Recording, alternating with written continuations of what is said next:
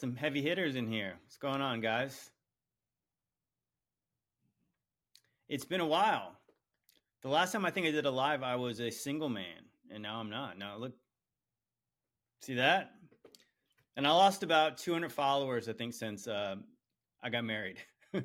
I don't know if I'm a conspiracy theorist. I don't know if those two are related, but maybe. How you guys doing? It's worth it, anyways. So, thank you, and also, I'd like to just say, from me and Ashley, obviously there was so many different, there was the outpouring of the positive comments from like the wedding pictures and the wedding announcement.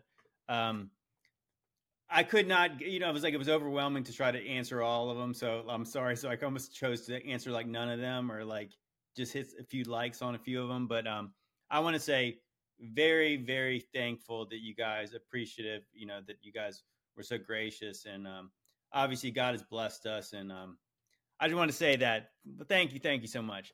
And teaser, guys, we're working on a video right now about the trip to Sedona. If you guys are not familiar with that part of Arizona, it's kind of strange. It's strange. It's obviously very beautiful. I mean, like, Sedona is awesome, but it's also like one of the new age capitals of the world or whatever. I mean, there's stuff about what is it? There's different like portal type stuff. There's talking about like the vortexes, and obviously the peaks look like ancient ruins to me. And there was like a pyramid place there, and the shops there are obviously crazy. I took a few pictures, and obviously I shared them to my stories. There's something significant about Sedona, and if you guys are interested in that video, I'm definitely going to make a video about it. So whether you're interested or not, I'm going to make a video about it. So if you can, maybe you could look forward to that, maybe not. But yeah, oh, that's awesome. Yeah, but the place is incredible looking. I mean, if you're an active person like Ashley and myself, we enjoyed doing a lot of hiking while we were there. So that's obviously, we hiked up a whole mountain to get married on top of it. And it was pretty insane, but I mean, totally worth it. But that being said, I actually had something on my heart, because it was funny, because when I got back, I had a few videos that were kind of like, videos I kind of had in the waiting anyways. I didn't immediately just start making content. A lot of the content was from podcasts I had done, stuff from Ancient Angels. And man, like I don't know if it's just the algorithm, but obviously I've been getting a lot of pushback, and it's like, I feel compelled to defend myself ever so often on here about like the kind of content I make versus the content people think I should make. Now, I know this will sound defensive, but I do think it's worth noting, because I call myself JTFOLLOWSJC. So like if I'm doing this for Jesus, I'm going to tell you basically like what I feel my mission is, given by the Holy Spirit. And it's more or less say, I'm going to tell you this, and if you don't like it, you don't have to watch my stuff. You don't have to like my stuff. You don't have to share it. You don't have to follow me. I hope you do, but I'm going to tell you, I don't do this for the likes. Obviously, anybody who does anything on social media, I do it because I do want to get a big platform to tell people about Jesus, and this is how I do it. And so what's interesting to me is the comment I get ever so often. This happens probably once a week, but it seemed to be especially much recently. Why don't you tell them about Jesus? Why don't you tell them about the gospel? And it's like, okay, when people tell me that, it's kind of like, all right, you take one video of mine, and obviously the one video you're commenting on, obviously it's not totally say, here's the sinner's prayer, repeat this after me. Obviously I don't do that anyways, but like, if that's what you want, it's like you're talking about one video. So I did a movie called Ancient Angels, as I'm sure you guys are all aware, follow me. Obviously, Brian and I are trying to promote the movie. Uh-oh, am I losing? Yeah, Brian and I are trying to promote the movie. So obviously I'm using clips from the movie, and obviously podcasts I go on, I'm talking about things that are in the movie. So if you're not interested in the subject of Ancient Angels, well, sorry, because that is kind of what I do lately. Am I frozen? Oh no. Is there a conspiracy against not enough 5G towers? That can't be true because they are everywhere now. They're everywhere. It's funny, in Phoenix, they had the 5G towers disguised as palm trees, which is weird, but it didn't fool me, but I guess it's better than the normal hideous view they give. Okay, it's better. Okay, well, okay, what I was saying was that the people, like I said, so I'll just preface this again, that ever so often I get the comment, why don't you just talk about Jesus to people? And it's like, I do talk a lot about Jesus. And more particularly, I talk about it when I do like live streams and stuff, when I have opportunities to actually give a little nuance. It's kind of like when you make short videos and people say, well, why didn't you tell them this? And it's like, well, because I was trying to say something very specific. And obviously I was trying to be interesting. And obviously I put a little plug at the end of, hey, if you want to hear more, I've got a podcast, I've got a movie. And if you watch the movie, we talk about Jesus. I specifically talk about Jesus and obviously what he's done in my life and how he's changed me. But it's kind of like the strange part is we're talking about things that are in the Bible, and then we're talking about things and how they relate to other things. So it's kind of like if Jesus is the spirit of truth, I believe that the truth leads people to Jesus. So like being able to articulate lots of things ends up being able to share a worldview that makes sense to Bible believers. So I've had a message because I was a lukewarm Christian. So most of my message is kind of to the lukewarm. And so like, obviously I feel like I've had a calling in a certain kind of way, and not everybody has that. Like I had a verse pulled up, and of course it's funny, I was pulled up on my other phone. But what Paul says in Corinthians is he talks about that we are all parts of one body. And when people are talking about like, you need to be more like the foot, or you need to be like the hands. Well, I feel like I'm the eyes, like, so I'm the eyes, and I'm telling people like what's good and what's bad a lot of times. And people are just, I don't know what they want from me to say, like, you need to tell them about Jesus. I'm like, I'm trying to tell them the truth, and I'm trying to tell things about things that people don't talk about so much, like in the regular church. Right. So like, so if you want me to talk about specifically what you want me to talk about, it's like, I always have this response. Why don't you do that? Like, why don't you do what you're telling me to do? Because I feel led to do what I'm doing. And it's kind of funny where it's like people see the platform I have. They see how many followers I have on Instagram and TikTok and all that stuff. And they're like, why don't you do this? You got so many followers. Why don't you do this? And it's like, almost like I just got the followers and then I was able to talk about whatever I wanted to.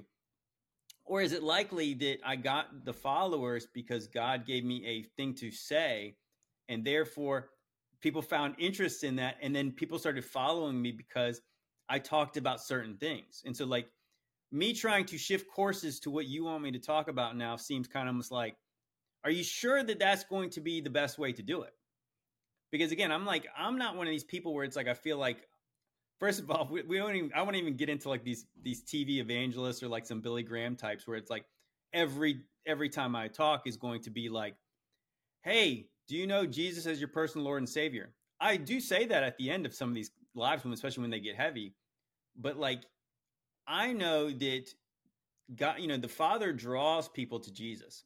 My job to me is to plant seeds in people's lives. I hope that I can explain things in a way that makes the world make sense to them, and they understand like, hey, this guy who's a Christian can talk about lots of things, and he's not just some guy who has blind faith in things. He's like he's thought of these things, and he's able to explain what he believes. I can defend my faith, and that's why I can defend myself right here. And so what I find interesting, and I like to talk about this a little bit, is that the people who say you need to tell them about Jesus, and I was like, but here's what Jesus did. Okay, so like, remember what Jesus did and remember why they crucified him. So it says in John 7:7, it says, let me go right up to John 7:7. It says, the world can't hate you, but it does hate me because I accuse it of doing evil. And that's the New Living Translation. So think about it. So if Jesus is the light and he's exposing the darkness, which again, like that's obviously the verse I have on my profile, Ephesians 5:11, have nothing to do with unfruitful works of darkness, but instead expose them. So if Jesus was saying that the works of the world were evil, and they hated him for it. Well, there you go. It's like it's kind of confirmation, and it's like, gosh, I got to repent for this because I really don't understand how to get these t-shirts for sale. I've got the t-shirts. Believe it or not, I am tech savvy in certain kinds of ways, but I'm not. But my t-shirts, obviously, my t-shirts say, Jesus said there would be haters, and he says this in Matthew 10:22. The world will hate you for my name's sake, but the one who endures to the end will be saved. So again, so they're going to hate you because of me, and they hate me because I say the works of the world are evil. So obviously, for him to do that, he's talking about evil at times. He's talking about who he is, but he's also explaining to the world it's evil, and then it needs a savior. And I think that's kind of what that's what I believe that I do, is that I talk about some of the more dark things in order to, sometimes to cause a reaction of maybe even fear, in order to realize, oh gosh, I need saving from this place. I need saving from the devil, because the devil's the ruler of this world. And if you're playing in his playground and you don't have Jesus, then he's going to defeat you. He's your adversary, and he will take you down. Thank you, bro. I appreciate that. So that to me is kind of my calling. But I don't know how I don't know how down you guys are for this, but it's funny because so a lot of this came from the video I did about Lucifer and who Lucifer is. And of course I say Lucifer is not the devil. And of course that's very controversial because everybody who's been told their whole lives that Lucifer is the devil's old name. I'm just telling you what a guy who went to church my whole life, went to a Baptist high school, went to a Baptist college, Liberty University, who by the way is 11-0. Can you believe that Liberty University's football team is ranked and they're 11-0? Just saying. So I know what I know what people have taught me all my life about that Lucifer was the devil's old name. Lucifer was the choir master in heaven. What I'm trying to tell you now is when I started reading my Bible again, like 2 or 3 years ago, like reading it with fresh eyes, with somebody who was willing to let it convict me, I started to notice there's a lot of things that people say that are in the Bible that the Bible doesn't actually say. And that's basically what all I'm really trying to say to people is like, but the funny part about that whole topic, whether you agree with my interpretation or not, I'm telling you to read your Bible, because I'm saying what they tell you is in there versus what it actually says. And I'm just trying to say, read it for yourself. You don't have to agree with my interpretation, but read it for yourself. Do not regurgitate that stuff like Lucifer was the devil's old name. The Bible does not say that. The Bible does not say that Lucifer had anything to do with music. It says it actually talks about music in regards to the king of Babylon, probably because there was music in his castle or whatever, his temple. But my sound is off? Oh gosh.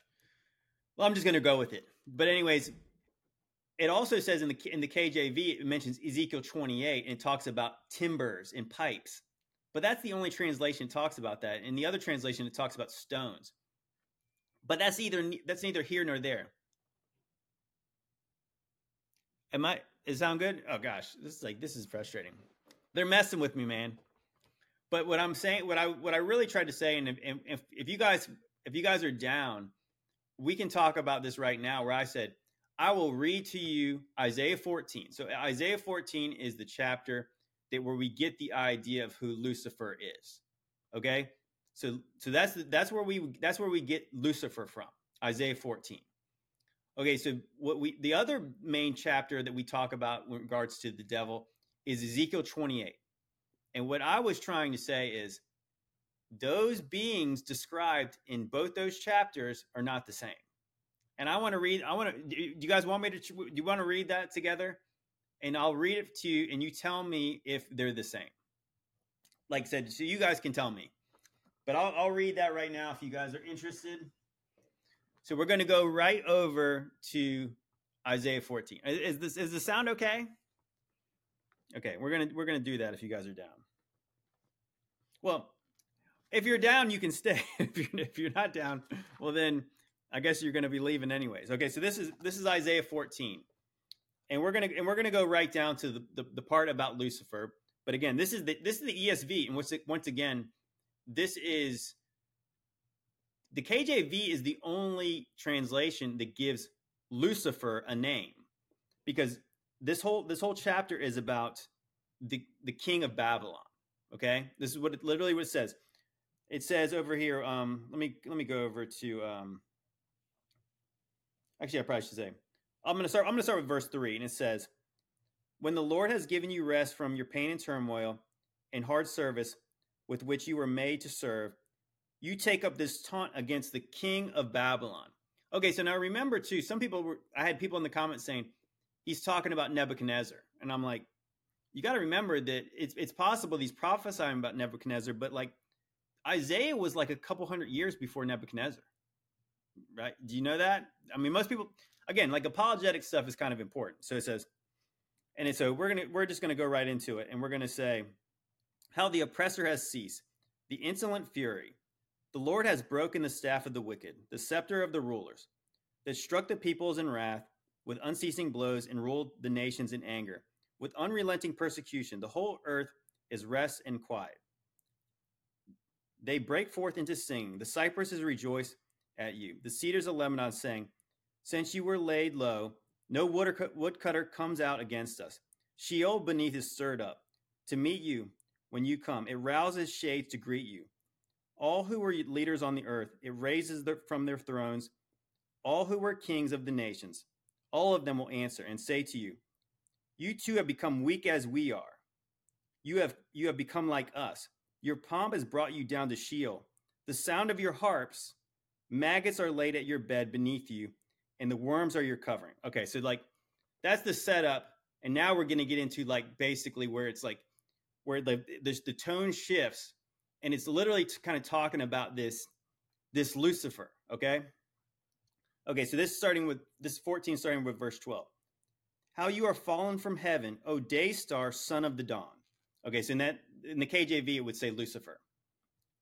It says, how you are cut down to the ground, you who laid the nations low. You said in your heart, I will ascend to heaven, above the stars of God. And Jillian Stone and I talked about this. I will ascend to heaven. Okay, so do you remember like Lucifer supposedly is like the highest angel in heaven. So why is he going to ascend into heaven? And a lot of people say that he's going to ascend above the stars of God. I mean, ascend above God himself, but it actually says he's going to ascend above the stars of God. It never says he's going to ascend above God. It doesn't say that. Okay, and it says, I will set my throne on high. I will sit on the mount of assembly in the far reaches of the north. I will ascend above the heights of the clouds. I will make myself like the Most High. But you are brought down to Sheol, to the far reaches of the pit. Those who will see you will stare at you and ponder you. Is this the man who shook the nations?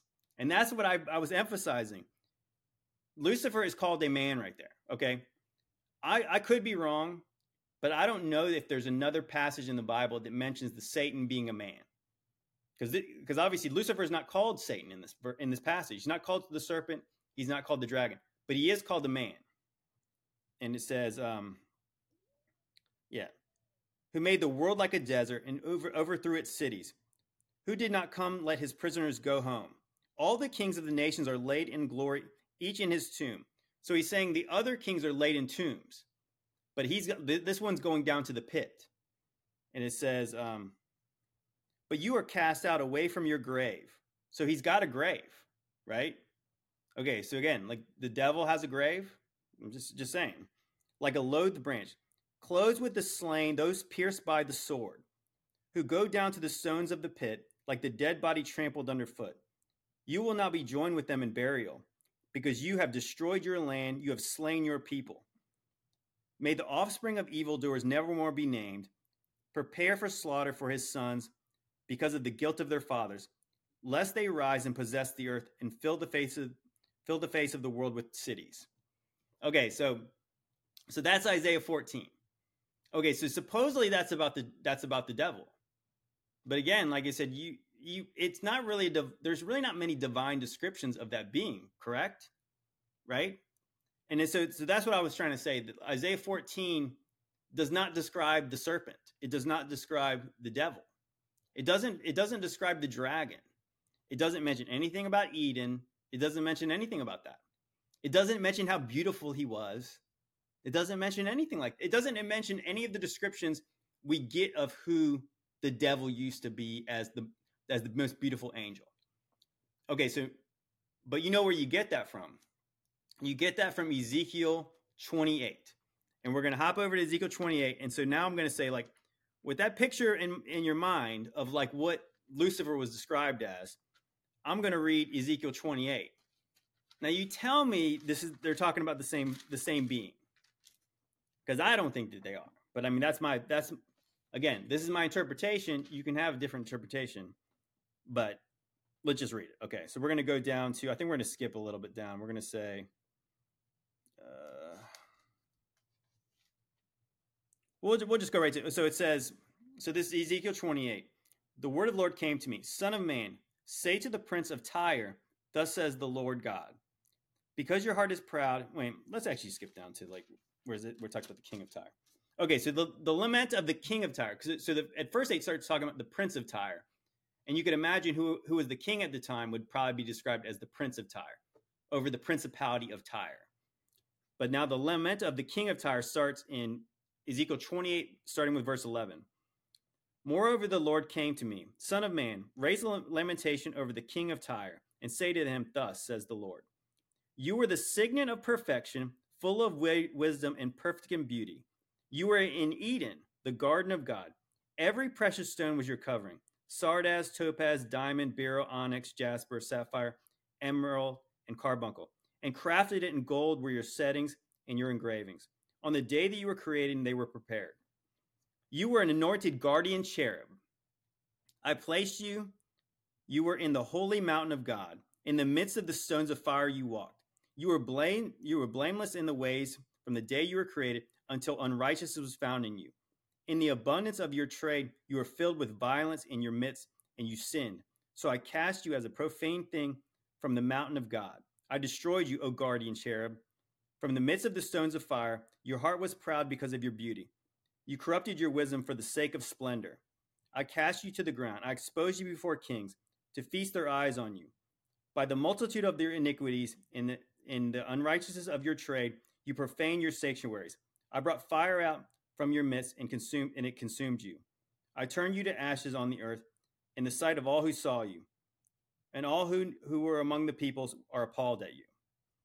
And you have come a dreadful end and shall be for no more forever.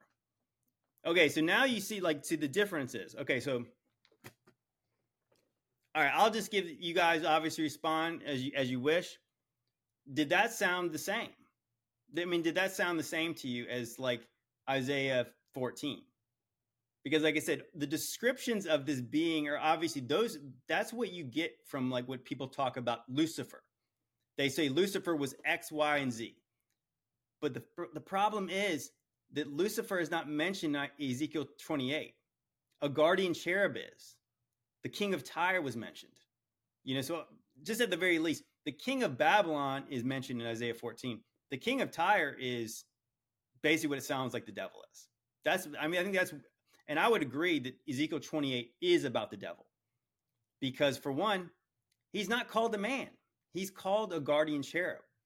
He's like the most beautiful creation of God. That's what they explained that the devil was. He's got all these stones. And what it sounds like to me, this is my interpretation, he's described as having 8 or 9 precious stones on him. Think about like the high priest of God, just think about like Aaron when they're describing his ephod, basically puts his ephod in and he goes into the holies of holies to pray. It's got 12 stones and it obviously represents the 12 tribes of Israel. Well, this guardian cherub has 9.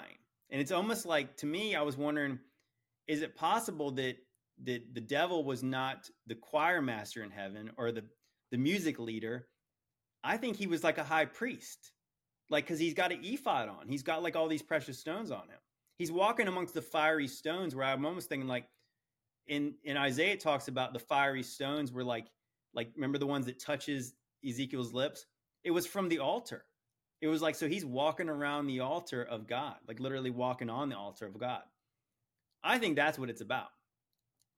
All that being said, I mean, you guys obviously can take that for what you will, but I mean, my point was that if there's a connection between those two chapters, the authors don't make them. The Bible doesn't make them. There's not another place in the Bible where it references both of those and says, oh yeah, we were talking about Satan here. Obviously, there's an inference in Ezekiel 28. This sounds like the devil because it was talking about the garden of God. He was beautiful. He was in, he was in Eden. Like we know the serpent was in Eden. We know that. Okay, so like if the serpent was in Eden, this being was mentioned in being in Eden, and then he was sinned and he was cast out. The serpent was cast out of Eden. Now, Isaiah 14 doesn't mention anything about that. That's all I'm saying. And moreover that, you guys can obviously, have your own interpretation for what it says.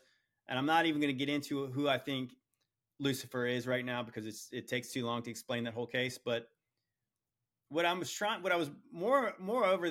to say, and why I came on here to talk about this, was that, again, when somebody says you need to start talking about this, you need to talk about Jesus. Well, what's interesting is like I make videos about all kinds of things, and honestly, do I do them for the likes? Well, I do them obviously to try to, I hope some of them go viral. Therefore, I get more followers and I can talk to them about more things, right? I can tell them about Jesus. That's ultimately what my goal is, and I think that's what God's given me this platform to do.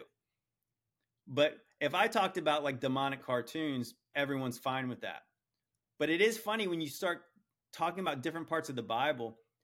I get so much pushback from other Christians because either you're not doing it correctly, they don't like the way you're doing it, and it's like sometimes I don't like doing it because it's like arguing doctrine with Christians, other Christians, is boring to me after a while. It never ends, and it's just like everybody thinks they know so much.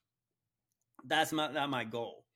But the funny thing is, like, when people say you're focusing on the wrong things, and you're like, okay, so this is one day. this is one day or 1 week in my life or whatever. I make a video about this certain topic. It's literally, it's completely scriptural based, right? So if we as Christians can't talk about what's in the Bible, like on like Instagram, like where can we talk about this stuff? It's almost like you're not talking about Jesus here. Okay, so this is my personal Instagram account talking about this kind of stuff, right? So like it's not like you walked in your church building and the guy's like doing a nuanced argument about Lucifer and the devil. Even though that would be fine, because guess what? All scripture is God breathed, right? It can be all used for correction, teaching, for the whole nine. Like you can do all kinds of things with God's word. And if Jesus is God's word, he's the word in the flesh, therefore we should be able to talk about all of it, right? If we as Christians can't talk about what's in the Bible, like who's the police on that? Obviously, I reject that fully 100%. I'm going to talk about what's in the Bible. And obviously, again, like Brian and I did a movie called Ancient Angels. And so obviously I have learned more and more about those ancient angels. And moreover, I've learned what the Bible says, and I've learned what's said outside the Bible. And so like as somebody who believes the Bible, I compare what's in the Bible versus what people say. And sometimes that's going to be aimed at your church pastor who's just regurgitating crap that he's heard. That he can't back up with the word. That's my main point. And like I said, so if the one thing that I would be pleased with is if somebody disagrees with me, they can always check on me. They can check me versus what the word says. And if they bring an argument, I'm happy to like go back and forth with them in a very nice way. This is like this. I'm not trying to argue, but like obviously we can have discussions about this. And obviously these are things that are like, and these prophetic verses are like, again, like Paul talks about the prophetic seeing in a room dimly. Like you can kind of see parts of the picture, but you can't see the whole thing. So let's not completely go like to war about this kind of stuff. Is this a salvation issue? I do not believe it's a salvation issue, whether you believe that Lucifer is the devil or not. All right. But I even hate that. I even hate that phrase. Is this a salvation issue? It's almost like, well, do you want to know what the Bible says or not? And if you don't want to know what the Bible says, well, maybe it is a salvation issue. Like, you don't have to argue about, you don't have to get in the weeds about everything. You don't have to have, like, completely theological debates about everything. But if somebody's trying to explain something that's in the Bible and you're not interested in it all, just politely don't watch, right? But like, to argue about saying you should do X, Y, and Z to me is insane. Division from the spirit of Antichrist. I'm not sure what you mean by that, but I'm saying, like, to me, and I'll just give you like a little cliff notes of what I believe Lucifer is. And so how I determined that Lucifer was not the devil. Okay, so real quickly. So one of my first big videos was about the Revelation 9/11. It was about the 9/11 memorial. And so I tied Revelation 9/11 talks about the king of the bottomless pit, and he's Abaddon Apollyon. He's the destroyer. Okay, so now when you think about it, so this Lucifer was cast down to the pit. Okay, so we know this person's in the pit, correct? And so in Revelation 9, the chapter starts with that a star falls, an angel falls, and is given the keys to the bottomless pit, and he lets out Abaddon or Apollyon, the destroyer. Okay? And so when I started to get the connections of, like, okay, so Apollo and Lucifer sound very similar, correct? They're both like gods of light, light bringers, sun gods. And so when I started to look into that, I thought, okay, so Isaiah 14 is talking about Apollo. I thought, but what's interesting is I don't believe Apollo is the devil. I think Apollo is the devil's son. Because again, if a star falls from heaven and he opens up the bottomless pit to let out this being Apollyon, well, I believe that is Satan is not letting Satan out. Well, I mean, technically he kind of is, because they're both Satan. They're both versions of Satan, because that just means adversary. But the dragon gets cast out of heaven by Michael and God's angels, and then he's given the keys. And so the dragon gives over authority to the beast that comes out of the pit. So if the dragon is opening up the pit, he's giving over his authority to this being. It's not him. It's somebody else. And that's who I believe Lucifer is. And I literally believe that, like, Lucifer was like possibly Nimrod. And Nimrod is the beast that's in the bottomless pit. Nimrod was a Nephilim, and that's why he's in the pit. He's like, that's where the worst ones went. So he went down into the pit. He's like this 3/4 God, 2/3 God, whatever you want to say it. He goes down into the bottomless pit, and then his father, the devil, lets him out, and he's literally like the Antichrist spirit incarnate. And eventually, I guess he possesses a man, and there's your beast, there's your Antichrist. But obviously, Satan's not letting himself out; he's letting someone else out. So yeah, how much does that matter? I don't know, but I find it interesting, and I think as people who are interested in ancient angels, people are interested in Genesis 6, people are interested in end times prophecy, I think that it's interesting. And of course, like, how do I know you guys are interested in it? I don't. But again, like, I feel led to make videos about certain things, and you guys will tell me if you like them or not. But I mean, at the same time, I don't always base what I'm going to post based on what I think people are going to like, right? That's just my thought on it. But yeah, so that was basically the gist of it, was just like that I had so many people kind of pushing back on saying, like, you should be this, you should be that. And it's like that I feel like that God has given me a certain kind of voice. And again, you won't find this kind of stuff in the church, right? Why don't they talk about this kind of stuff in the church? I don't know. I don't know. I mean, obviously, I think the reason they don't is because most of these guys went to seminary and they teach them all this other stuff. They tell them what's important. And if that's how they're taught, well, it's difficult to them to unlearn some of the programming they've learned by other people. I mean, what I really want to know is where is in the Bible says you got to go to Bible school, where you got to go to seminary. Doesn't talk about that, does it? What verses you just read? Well, I was saying I basically read almost all of Isaiah 14, starting with verse 3. And then I read Ezekiel 28, starting with verse 11. And so, like, one of them's about the king of Babylon and one of them's about the king of Tyre. And I was basically saying, like, they're not the same. That's all I'm saying. One is describing a man and one is describing a cherub. Ezekiel 28 is about the devil. Isaiah 14 is talking about a tyrant and a king. He's talking about a bad man, a very bad man, possibly a Nephilim, is my belief.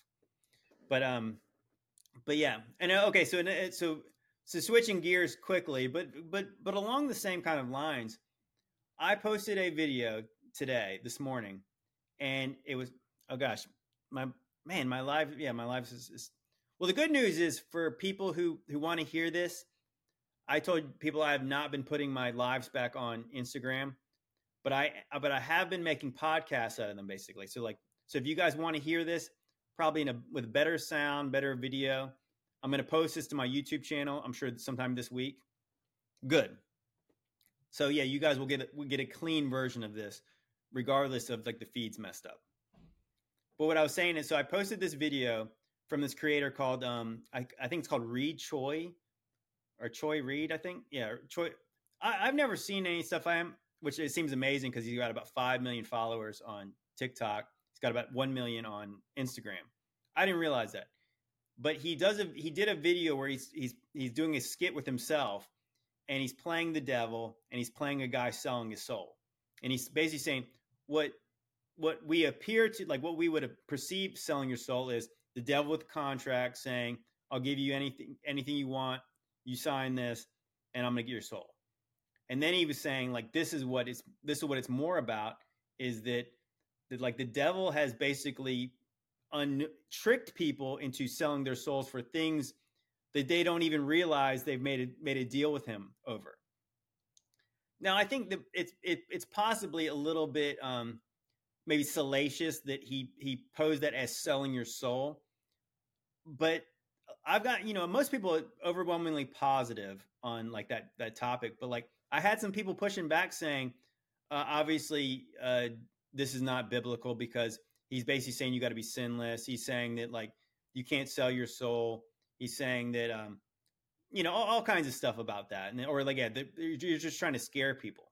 And I'm like, if you watch that video, I'll be honest, like it scared me a little bit because it's like, because there's parts of the Bible, and this is like, here's the thing that most people probably didn't understand. The guy was quoting scriptures. He obviously didn't give the references to them, but he was actually quoting the scriptures. I think most of them came from like 1 John, is where the basic of the devil giving this argument against this guy who thinks he's saved. He was quoting from 1 John. And so what John says is, like, I quoted this, and I should look this up just so you guys know for sure what it says.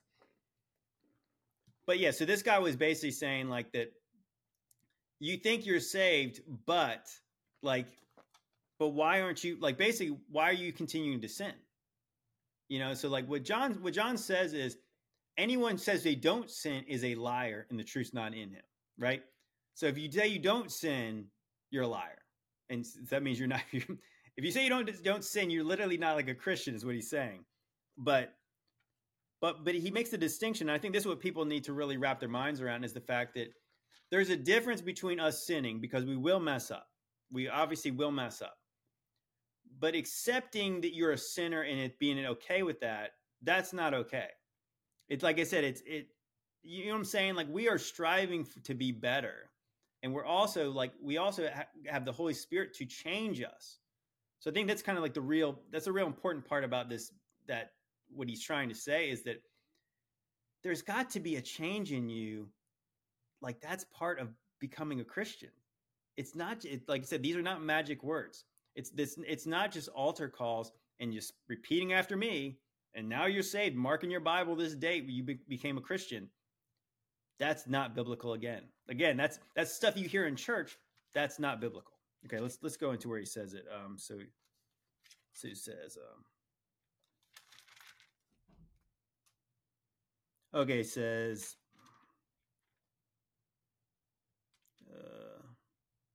Okay, so this is First John 3, starting with verse 7. Little children, let no one deceive you. Whoever practices righteousness is righteous, as he is righteous. Whoever makes a practice of sinning is of the devil, for the devil has been sinning from the beginning. The reason the Son of God appeared was to destroy the works of the devil. So, like, that's what he's saying. He's like, that if you're still sinning, you're not of God, you're of the devil. Now, obviously, what does it mean that still sinning? Again, so as I'm saying, like, there's a difference between like us having slip ups. We can have slip ups, but like living in sin, like practicing sin, is of the devil. Like, so you like nobody who was a sinner before, and you keep doing all the same sins after you were saved. Obviously, there's things we're working on, and I don't think that anybody believes that you are a finished product the moment you accept Jesus in your heart. There's a sanctification process. But obviously, those who are like convicted of sins, like that's the point. That's your faith leading you into righteousness. That, oh man, I feel bad about that. Like I can't do that anymore. I can't sleep well. I don't feel well going to the Lord with that because I feel like I need to get cleansed of this. And obviously, when you put sin in your life, there's a separation between your God and yourself at that point. And so I think that's what it's really about, is the fact that I think more than anything, and so he also quotes, in what he's talking about, he's quoting Paul when he's basically saying, like, whoever you obey, that's who you are a slave to. So that's why when he calls his other self slave, hello slave, because that guy's a slave to sin. Because if you obey the sin, the flesh, then you are a slave to that. Or you're a slave and you obey God. Obviously, we'd rather be a slave to God than sin. So obviously, whoever you obey is your master. So that, again, that was biblical. And then so I think if you guys watch the video again, and I would encourage you, I've watched it a few times because I think it's so good, that the devil character is talking to a guy who obviously likes to drink, likes to party. Because he mentions specifically the guy likes to smoke. He goes to the drink. He goes to the smoke and the drink in order to get comfort instead of going to God with his problems. Like this is where he goes instead of the Lord thy God. So, and eventually, because he keeps on repeating over like being sober, and he tells him like to drink too much wine is debauchery, and like people who engage in debauchery do not go to heaven. So sexual immorality and debauchery, and he mentions drunkenness more and more times, and he keeps talking about being sober-minded. Like, it's very clear what he's saying. There are certain sins that are mentioned in the Bible, obviously drunkenness being one of them. Like, drunkards do not inherit the kingdom of God. It straight up says that in the Bible. Like I said, so everything he's saying is correct. Now, obviously, you got to understand this is from the devil saying this to this guy. Well, interestingly enough, Satan is the accuser. He's the accuser of the brethren. So this is exactly how I would perceive. This is how the devil would be saying to God. He'd be like, he's accusing you based on what God says. That's why when Jesus is being tempted by the devil, by Satan in the wilderness, the devil is quoting scriptures at him, just like this guy was quoting scriptures at this guy. And that guy didn't know the scriptures, and he couldn't make a defense based on what God's word says. And of course, what he obviously ends with, he basically says like that faith without works is dead. And he's saying like that if you don't show that you've changed, you can't show based on what you believe in your faith. Like what James says. James says, you show your faith apart from your works, and I'll show you my faith by my works. Like, what you believe and what you do is important, because if you believe, you will act a certain way. You'll obviously try not to sin. So again, it's like people don't understand, like, oh, well, you're preaching like salvation through works. No, we're not. But we're saying like that if you don't have any works, what is the fruit of your faith? I mean, like, literally it talks about the fruits in your life. So the fruits of the Spirit obviously our faithfulness, goodness, was it hopefulness, loving, peace, joy, wisdom, all the good things. And it's like, so if you don't have those fruits in your life, again, like Jesus said, we'll know you by your fruits. Okay, so like this person he's talking to this guy who's claiming to be a Christian, who gets drunk, obviously gets high, sounds like he was sexually immoral. He doesn't have any fruit in his life. He doesn't know the scriptures because the devil's quoting him at him, and he doesn't know him. And he's saying like that if I told you I got hit by a train, like if I just like he said, if I told you I got hit by a train today, and you were like, okay, where's the markings? Like, where's the evidence? And I said, just trust me. And he says, I'm not inclined to believe you if there's no bodily change in you, if you said this happened to you. And he said, and God's not either. Right? So God is not either. And it's like, that's biblical, guys. I mean, like, just think about it. I think out of all the verses in the whole Bible, you know what the scariest one is? When Jesus talks about many are going to come to me that day and say, Lord, Lord, didn't we cast out demons in your name? Didn't we prophesy in your name? And he's going to say, depart from me, for I never knew you, you workers of iniquity. Like that is, I mean, like I said, that is the scariest verse in the whole Bible. Because these people claim that Jesus was their Savior and their Lord. But again, he also says, why do you say, Lord, Lord, and then not do what I say? I mean, I say, like, what I'm trying to say is that I didn't post that because I am so good. And I'm like, oh, well, I hope this scares the crap out of it. I posted that because I thought it convicted me. It convicted me when I listened to that. And if it doesn't convict you, well, then I think there's a problem. Like I said, if your reaction to being convicted is to lash out and say, oh, well, that's a fear-based doctrine. You know, when Jesus healed people and he says, now go sin no more. Brian just did a video about this. So obviously, remember when he was at sin cast the first stone. He saves the adulterer from being stoned. Now he says, now go and sin no more. Okay, so when Jesus is saying go and sin no more, it's like, what does he mean by that? Well, it means what he says. So, I mean, like, does that mean she can never sin again? I mean, it means that that's the goal. I mean, like, it means that that's our goal. We should never be satisfied with sinning because, hey, everybody does it. Because the Bible really doesn't talk about it like that. It doesn't. I mean, so like I'm saying, when you read what it says, and when he's quoting the verses that he's quoting, even like I said, he didn't give the references, but guys, I'm like, this is not bragging, but I knew what he was talking about because I've read what he's talking about. Like read 1 John. And I'm telling you, like every time you read 1 John, if you don't get convicted when you're reading it, I don't know. I mean, to me, it's like, that's kind of your evidence of the Holy Spirit is like, if you read that and you feel like, oh, I've got everything under control. It's like, I don't know. Do you? You know, just think about like when Jesus gives the parable about the lawyer going in saying, oh, at least I'm not as bad as the tax collector over there. And the tax collector is just begging for mercy and just saying how horrible he is. Obviously, the tax collector is forgiven. The lawyer was not.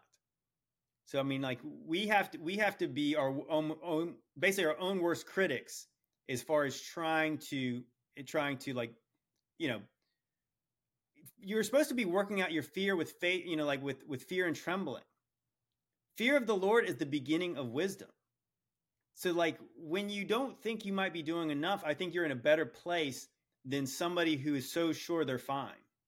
Right?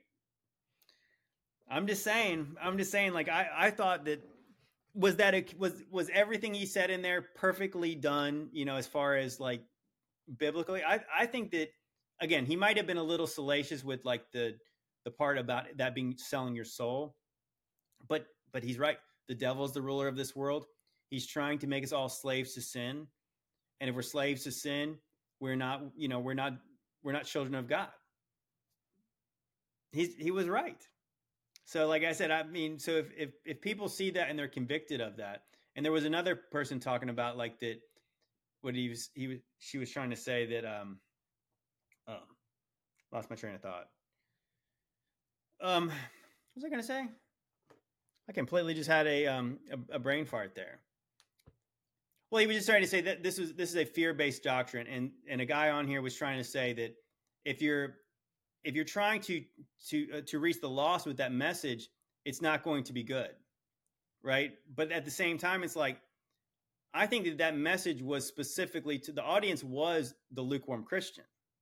I mean, it's literally the people who claim to be Christians. So it's like sometimes my message to people who claim to be believers is going to be different than my message to people who are not believers. Again, like when you're speaking to the church, like you need actually to be speaking in a different way.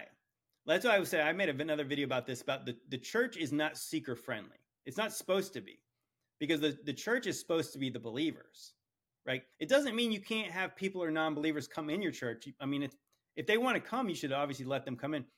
But the message is not necessarily for them, because it's like it's a gathering together to believers. So like the point is it's not up to us to water down the message for people who don't believe, right? It's like what God says is more important than what you think is the best way to reach people. Again, like it's the Father that's drawing people to Jesus. And it's my belief as well that what the main point of what he was saying in that video was that this guy had not changed, right? He had not changed. Okay, so somebody who's preaching that watered down, lukewarm garbage is trying to say that, oh, don't worry, you can get saved and you can still be a sinner. Why do they need to get saved if they're going to be the same? The whole point is, do you believe in change? Do you believe in the death of yourself, and do you believe in the resurrection of the Spirit? Like, if you don't believe that you can change, then why does this person want what you have? I mean, if you believe in the power of God, you can believe that these people can be delivered from whatever what they got going on in their life. And it doesn't mean they're going to be perfect, but what are you preaching to them that they need to be changed when literally you haven't changed? I mean, like I said, to me, that says a lot more about the people who are upset about that message than the people that are trying to, they're so worried about any other people. They are upset that they have not changed, or they're trying to justify why it's okay that they haven't. I'm going to say right now, it's if you claimed Christ and you have not changed, then what evidence are you saved? Because you say you are. Again, many are going to come to him on that day and say, Lord, Lord, didn't we do these things in your name? And he's going to say, I never knew you. What I'm saying is that do not accept not changing. It doesn't mean to just try harder, but it really does mean pray to God and ask for that change. Believe in that change. I mean, and obviously I can say this with full confidence that when I was the lukewarm Christian forever. Like I said, I was somebody who grew up in the church, so it's kind of like I was never that bad. At least that's what I thought. I was never that bad, so I wasn't ever strung out on drugs and just a complete mess. I kind of did everything normal, but I was always very uncomfortable when I saw people come to church and they gave their testimonies and they claimed I was this, and then God changed my life completely. And I knew those people were genuine, and I knew that I didn't have what they had, and that scared me. Well, like I said, but one day, obviously God did change me. And so now I can look back and I can say, I know what they meant. I now know it. But at the same time, I don't look in okay, so now I'm good. I still feel like I have to walk in faith, and I still obviously I watch videos like that, and I said when I read my Bible, there's times where I'm convicted because I'm not perfect. I know I try to be I want to be my own worst critic. I don't want everybody, obviously nobody wants everybody in the comments saying you're this, you're that all the time. But I mean, I want to be able to be my own worst critic in order to work out my faith with fear and trembling, because I would rather try to fix things that are wrong with me now than find out later, oh, well, you know what? I probably should have been a little more righteous on earth. That's what I'm saying. That's good, man. Praise God. I mean, that's the thing. It's like that what we're talking about is like that some people have like the lightning bolt change, like just a completely different person one day. A lot of us have a big shift, and then we're like I said, there's a sanctification process, which should not end. Again, like if you ever think you've arrived, well, then you haven't. Like, then you're way further off than you believe, because nobody ever really arrives. Because again, as soon as the closer you get to Jesus, remember, so if Jesus is the light, right? He's the light. So the closer you get to him, the more darkness is exposed in you, that you realize, oh wow, I actually have lots more things I need to work on. Like things I didn't really realize at first, because obviously everyone takes the big things. And again, so like we're going to be judged based on our hearts. Again, so like obviously the works of the flesh and the things we do outwardly are very obvious. So that's why when the guy points to the drunkenness argument, the Bible is very clear about drunkenness. So like, so if this guy was a drunkard claiming Jesus, it's like, well, the Bible says don't get drunk, or you're not going to inherit the kingdom of God. Drunkards do not inherit the kingdom of God. It doesn't mean if you got drunk one time, you're going to hell. That's not what it says. But obviously, when you drink too much and you get drunk all the time and you're not convicted about it, well, you should be convicted about it. That's what it's saying. Like that. I mean, like you can, if you're not convicted about it and you don't try to change that behavior, ask for deliverance from that behavior, well, again, like you're going to have to go to God with that one day. Are you comfortable with that? I mean, I wouldn't be, because I know what the Bible says. Like, I mean, and everybody should know what it says. That's all I'm saying, guys. I mean, I do really think that that's like the main point I'm trying to make, is that anybody who tells you this is the easy way, they're lying to you. It's not. Like, remember, Jesus says that the road is narrow, the gate is narrow, few enter, few find it. Like this is the tough road, because the world is going this way, and they're telling, if the easy beliefism way is the broad road. You just know it is. Obviously, Jesus railed against the religious types of the day.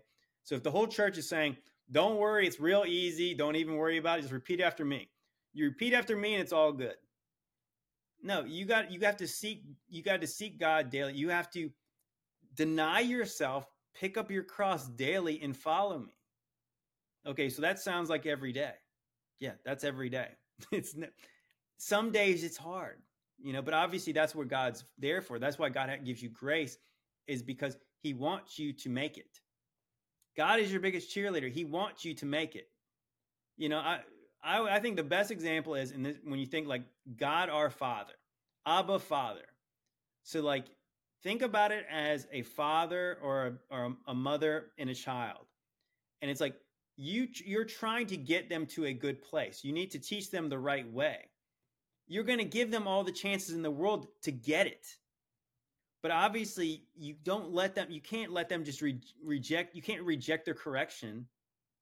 Like if you continue to reject your parent's correction when you become an adult, eventually they're going to stop giving you advice.